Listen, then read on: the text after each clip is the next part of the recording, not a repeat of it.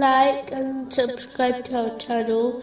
Leave your questions and feedback in the comments section. Enjoy the video.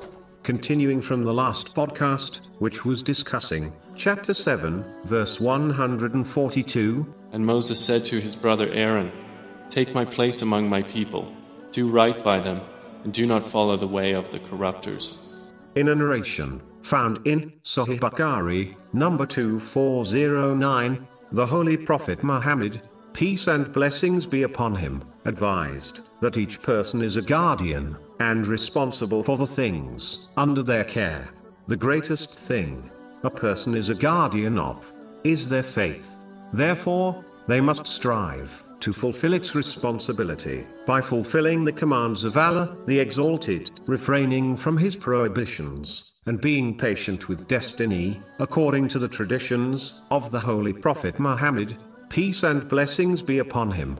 This guardianship also includes every blessing one has been granted by Allah, the Exalted, which includes external things such as wealth, and internal things such as one's body. A Muslim must fulfill the responsibility of these things by using them in the way prescribed by Islam. For example, a Muslim should only use their eyes to look at lawful things, and their tongue to utter only lawful and useful words. This guardianship also extends to others within one's life, such as relatives and friends. A Muslim must fulfill this responsibility by fulfilling their rights, such as providing for them, and gently commanding good and forbidding evil, according to the teachings of Islam. One should not cut off from others, especially over worldly issues. Instead, they should continue to treat them kindly, hoping they will change for the better.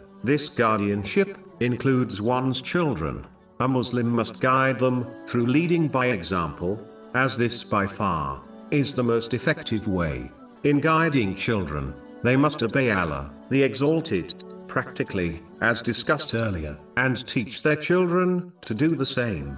A separate podcast series titled Raising Pious Children has been produced, which discusses this aspect in detail. To conclude, according to this narration, everyone has some sort of responsibility they have been entrusted with, so they should gain and act on the relevant knowledge in order to fulfill them, as this is a part of obeying Allah, the Exalted.